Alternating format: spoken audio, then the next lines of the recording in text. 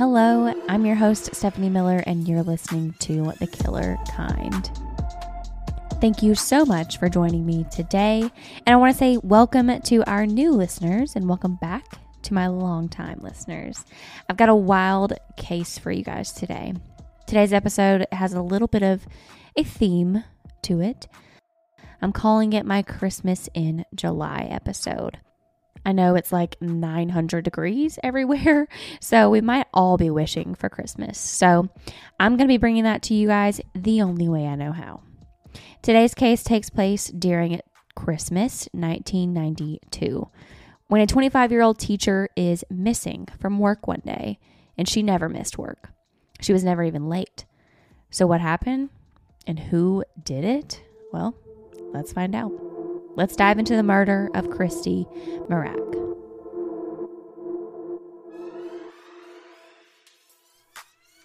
Christy Ann Mirack was born on November 3rd, 1967. Originally from Shamokin, Pennsylvania, where she lived with her parents, Vincent and Geraldine Mirack. Christy was the middle child in the family. She had an older sister named Alicia and a younger brother named Vince. And it really seemed like Christy had a great childhood. Growing up, her brother Vince said she was fun. She would lighten up a room when she walked in. And later in life, Vince said Christy was opinionated, never one to back down, but she was an amazing person. Growing up, she was outgoing, she was spontaneous, but she was so kind and genuine as well. Speaking of spontaneous, though, Christy dragged her friend Annie one year to a live taping of a TV show in the 80s. It was called Dancing on Air, where a bunch of young people would sing and dance along to music, and it was recorded live. Christy and Annie made it on the live show, and they had a blast. So like I said, she was a fun person, but also a very caring one. Her friend Annie said that she would truly do anything for anyone. She said in an interview with Cold Case Files that, "I know people always say that, but she truly would." She enjoyed taking care of others, and from a very young age, she knew she wanted to be a teacher. Vince said she loved to play teacher. He remembers her making him go into the garage and he'd have to pretend to be her student while she got her chalkboard out and wrote equations on it and pretended to be his teacher, which was so cute. And I'm sure we all remember those days, playing teacher or doctor or firefighter, police officer as a kid, all those fun things. And how many of us really ended up doing that as an adult? Maybe not many of us, but not Christy. Her passion for teaching started at an early age and it continued into her adult life. After she graduated high school, she pursued her dream of being a teacher. She went to college at Millersville University and got her degree in elementary education. After graduating, Christy landed a job as a 6th grade teacher at Roarstown Elementary in Lancaster, Pennsylvania. She actually moved to Lancaster for this job, which was almost 2 hours away from her hometown in Shamokin. And Christy loved her job and her students. The principal at the time, Harry Goodman, said he was a principal for 27 years and that there were teachers that you could walk into their classroom and you would get chills. And Christy was certainly that kind of teacher. He said the kids were just so in tune with her, and he could tell that she really enjoyed what she was doing. And in December 1992, her brother said his sister felt like everything was going in the right direction for her, and he said it definitely seemed like it was. That was until Monday, December 21st. That Sunday night, the 25-year-old teacher stayed up wrapping each one of her 24 students a Christmas gift. She bought them all a book, and she was wrapping each one to hand out to her students that Monday morning. They only had 2 or 3 more days left of the school year before Christmas break, and Christy was really looking forward to those final days to spend with her kids.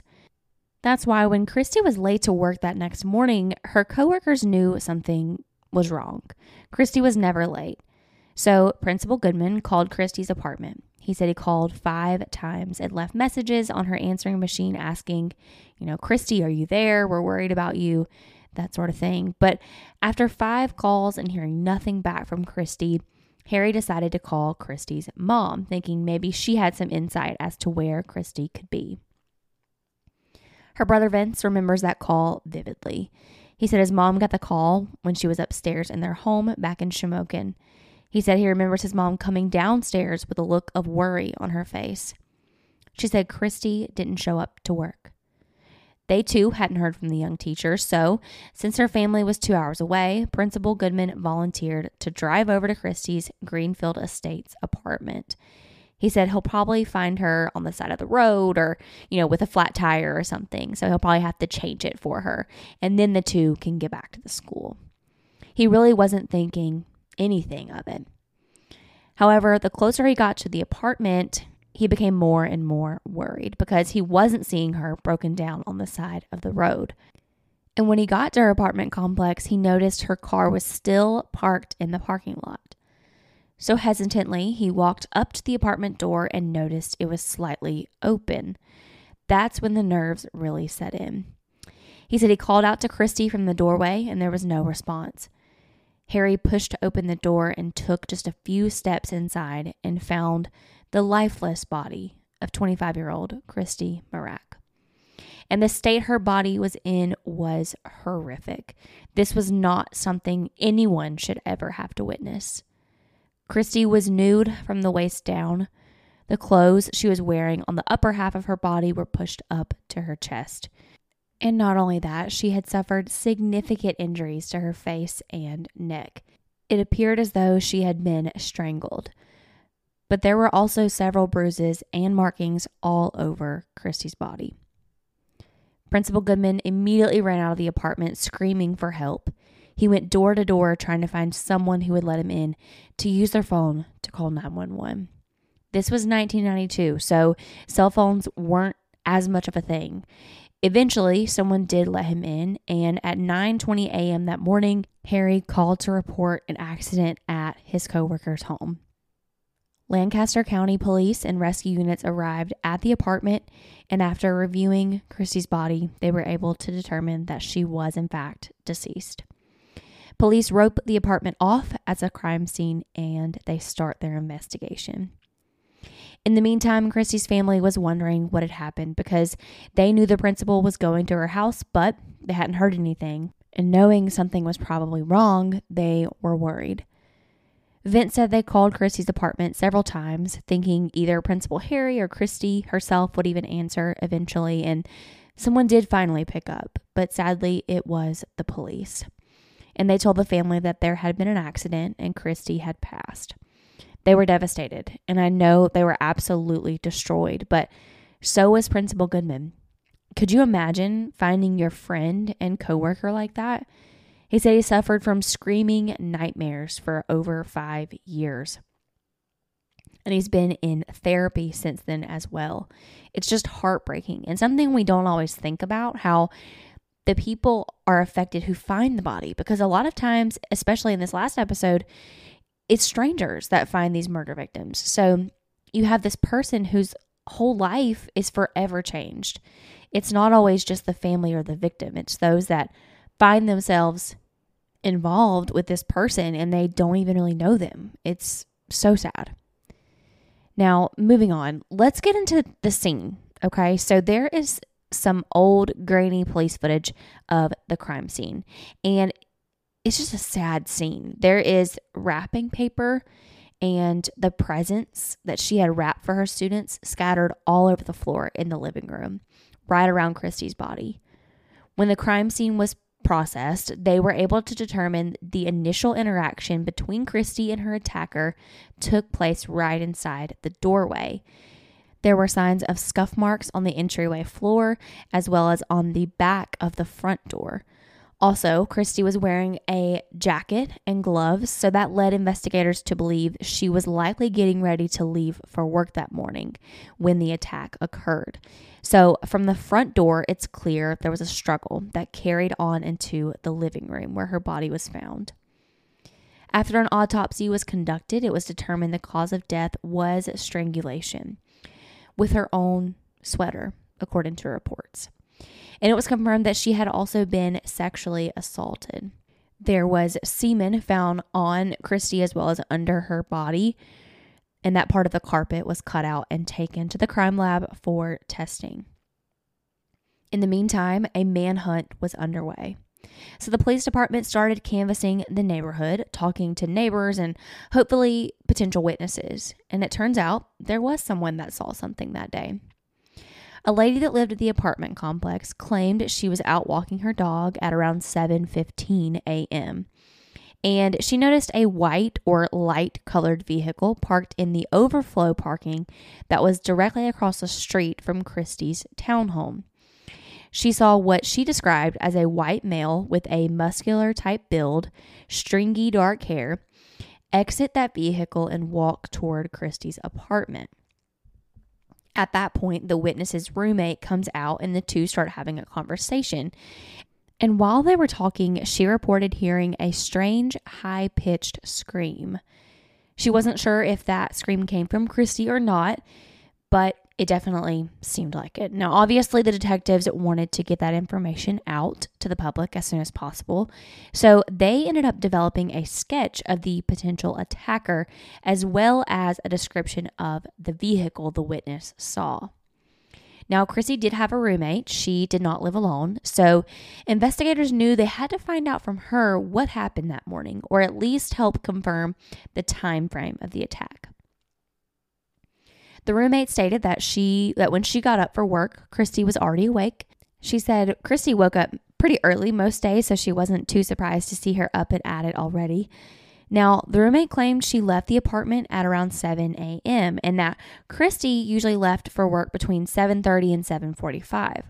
So there was at least a 30-minute window, if you will. Did the attacker know this? Had he been watching Christy? Did he know her? We're starting to have all these questions. But the following day, after the young teacher's brutal murder, it was the last day of school for the students at Roars Elementary. And instead of Christmas spirit and excitement for the holiday, the news of Miss Mirack's passing spread around the school. It was a day of mourning for everyone. That wasn't until sadness turned into confusion, or suspicion, if you will, when a man shows up at the school with flowers in hand for Christy. A few ladies in the office looked at him confused, rightfully so. They ask him if he's aware of what happened to Christy, and he says no, so they break the news to him. But after that, they call police because they're thinking this guy showing up asking for Christy was too suspicious. This is a small town, and everyone would have heard the news by now. So they definitely thought something was up here, which good for them for, taking the initiative to call. So detectives show up at the school and the guy is still there. Not sure why he was there that long, or maybe he was told that they were calling police. I don't know. But when detectives arrive, they ask him what he's doing there. And he claims to be Christy's ex-boyfriend, Dagger. He said the two had recently dated and he just wanted to come see her again. After finding out that he had dated Christy, detectives asked him to come down to the station to answer some questions. Now, husbands, boyfriends, and ex-boyfriends are always the first suspect, so this is not surprising. What was surprising, though, was that Dagger was twice Christy's age. Come to find out, he was 20 years older than her. He said the two met at a local bar a couple of years prior, and they ended up dating for a couple of years. The only problem was Dagger was married at the time and still was. It was determined later that Christy kept their relationship a secret from her family. She obviously didn't want them to know she was dating a married man, and she did, however, tell her close friend Annie. And Annie said she was a little worried about their relationship, but just told her to be careful. There was speculation as well that Christy might have known her attacker because there was no sign of forced entry. So could this Dagger character be her attacker? And Dagger's story only gets more suspicious when he tells investigators that the two broke up just 2 days before she was killed. Supposedly, Christy ended the relationship that Saturday before her death. Dagger tried talking to Christy that Sunday and even that Monday, but when his calls went unanswered, he decided to go to the school and try to talk to her in person. Obviously, this made him even more of a suspect. I mean, she had just ended their relationship 2 days prior, and he clearly didn't want that to end since he was still trying to talk to her and bringing her flowers to where she worked.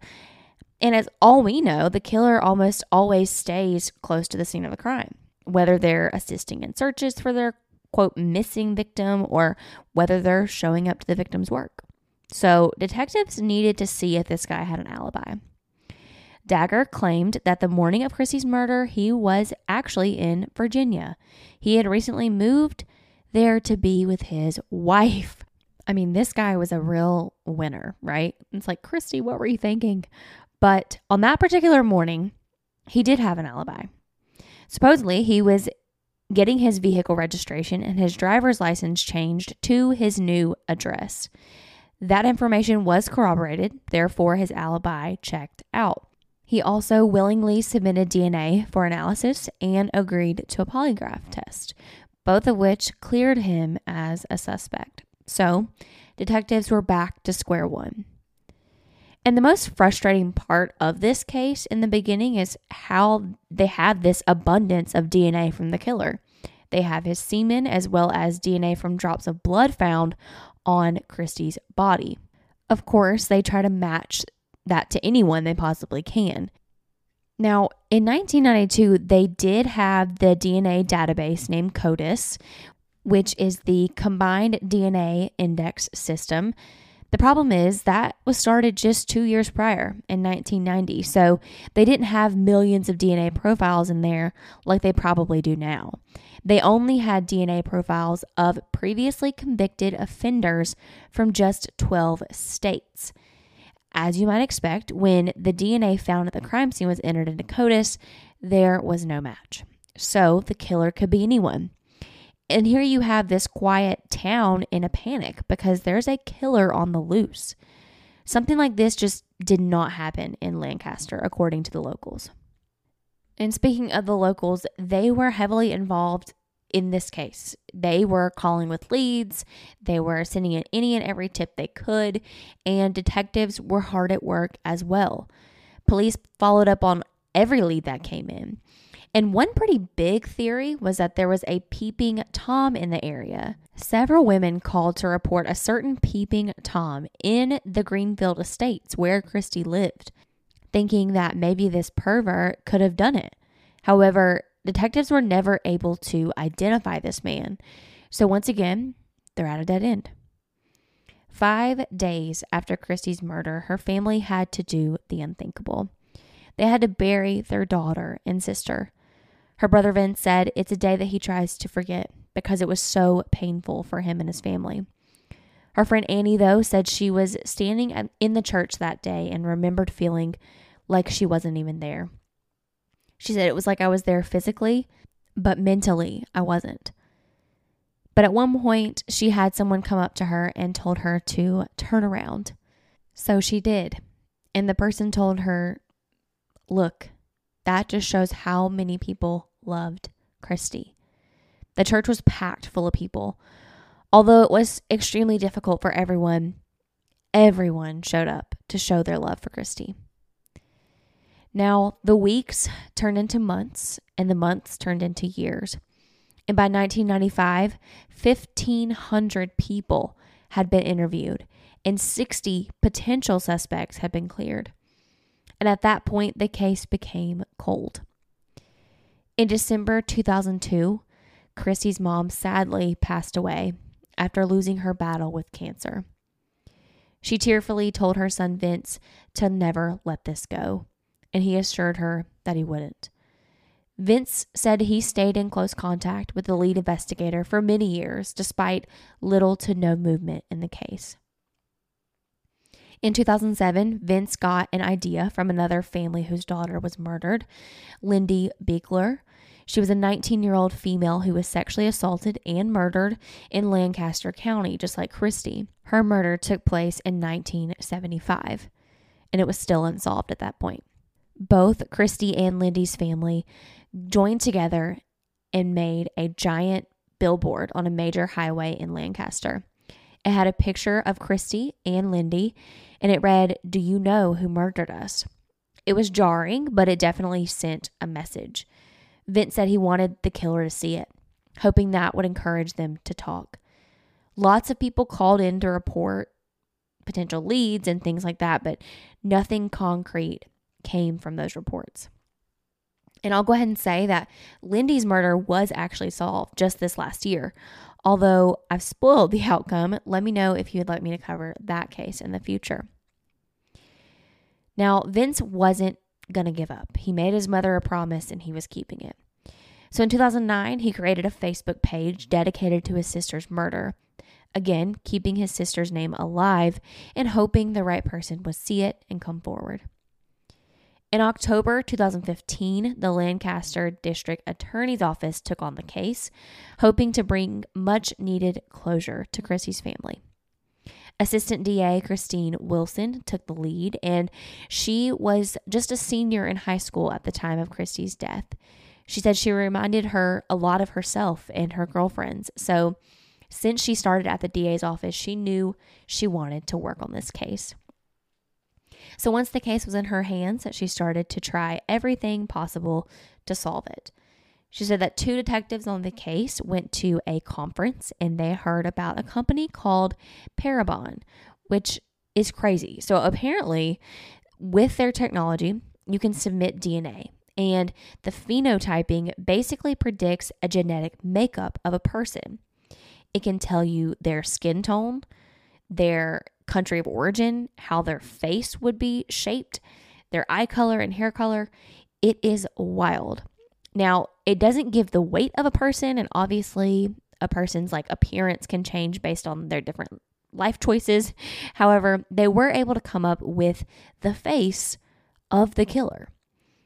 They were also able to generate age progression images as well. So they were able to set the initial age at 25. Then they had the face aged to 45 and then to 55. Obviously, 25 was a good age because that's how old Christy was. And the killer could have been close to her age. But then again, she dated a man that was 20 years older than her. So she wanted to, they wanted to show someone older as well. So Parabon returned the images they came up with to the DA's office, and they just started racking their brains trying to figure out who this could be and think about all the suspects they had questioned and really trying to determine if these faces that they got back could be any of them. And they really didn't think anybody was a match. But at least they're not letting this case die. In November 2017, 25 years after Christy's death, they hold a press conference to present the phenotyping images of the killer to the public, hoping for a tip or a lead or anything would come from it. However, that wasn't the case. So again, there's fresh hope, but then it ends in disappointment. Christine Wilson from the DA's office said they continued to persevere and the goal was to never give up.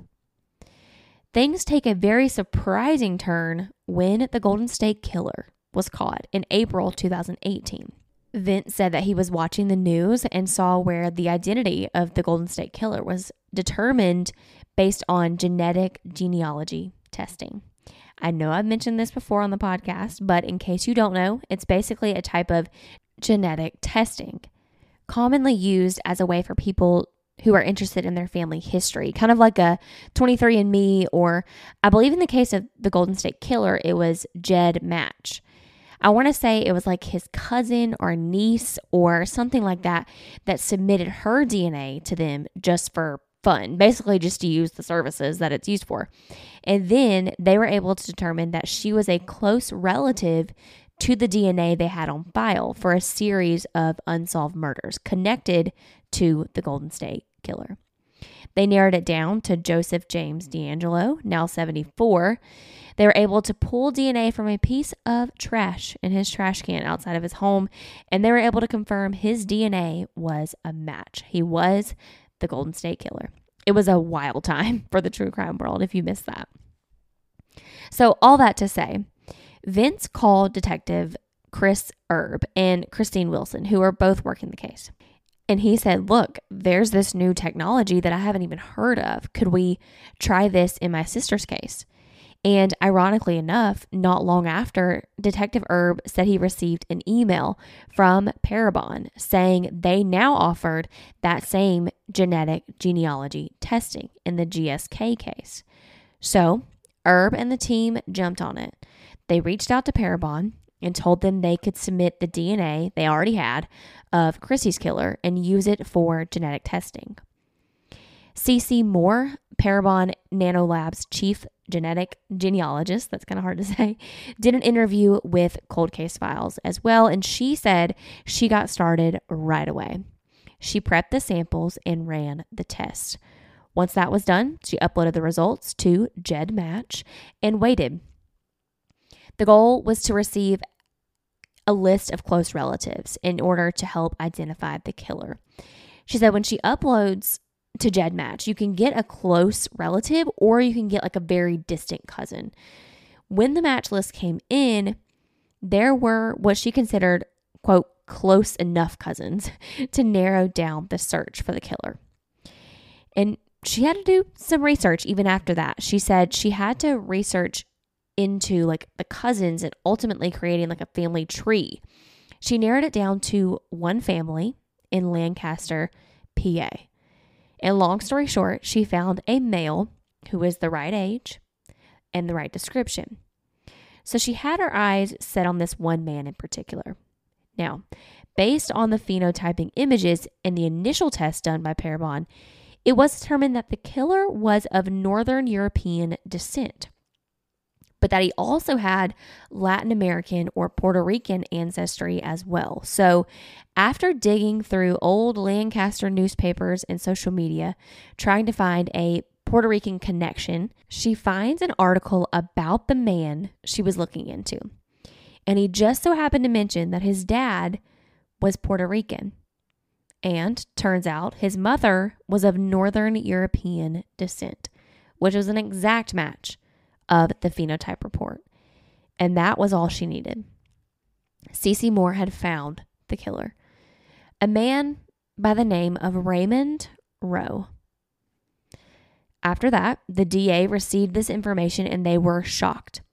They were able to determine that Raymond would have been 24 years old at the time of the murder. They were also able to determine that at the time of the murder, Raymond drove a very similar car seen by the eyewitness the morning of Christy's murder. This was definitely their guy. But who was Raymond Rowe?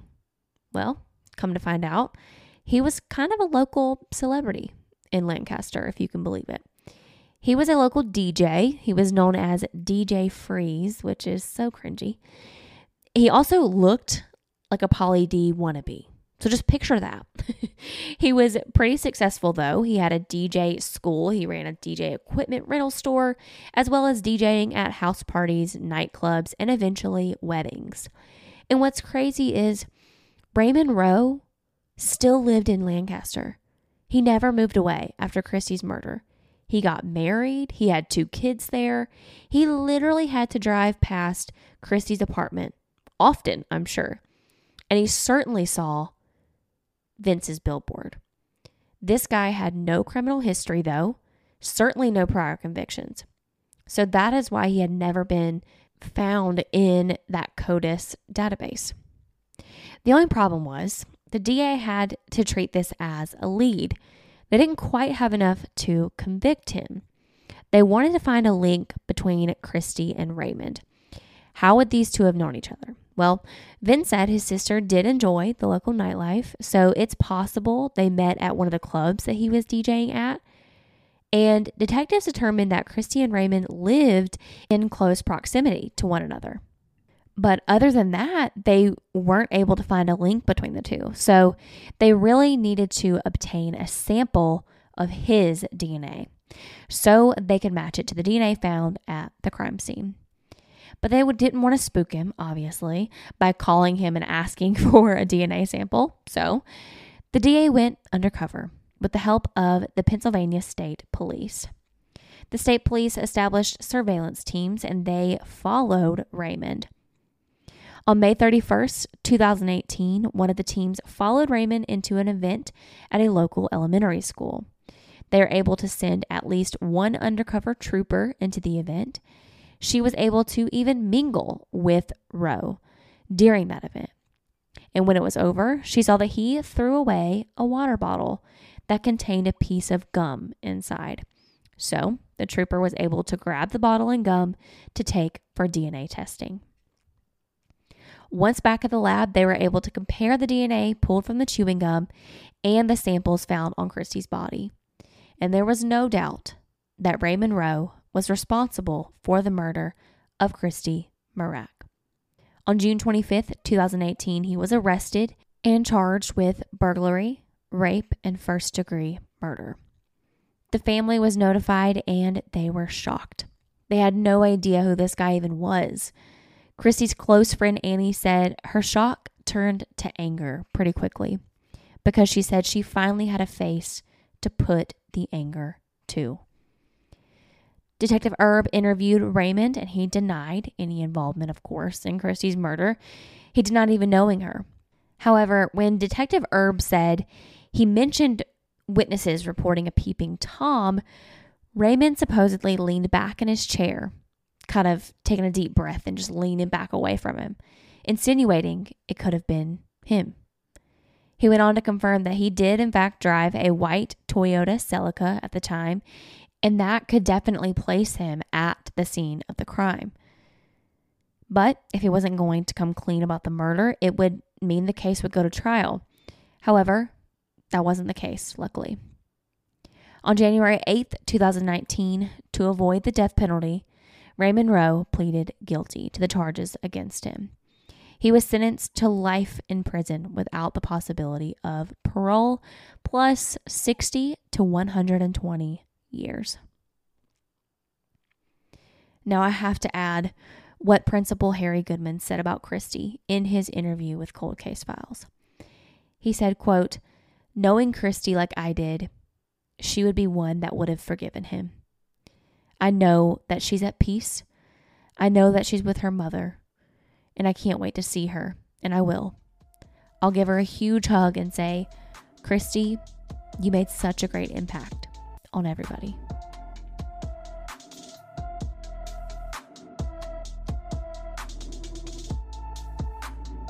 Ooh, that one was a tough one. I definitely teared up a lot listening to Principal Goodman say that about Christy at the end. That one was hard.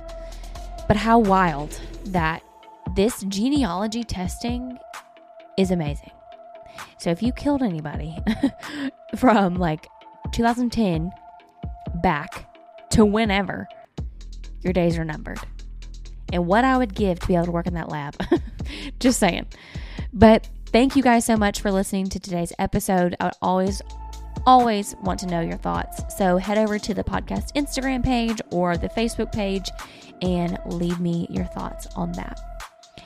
I will be back here in 2 weeks with a brand new episode. Until then, stay safe. Bye.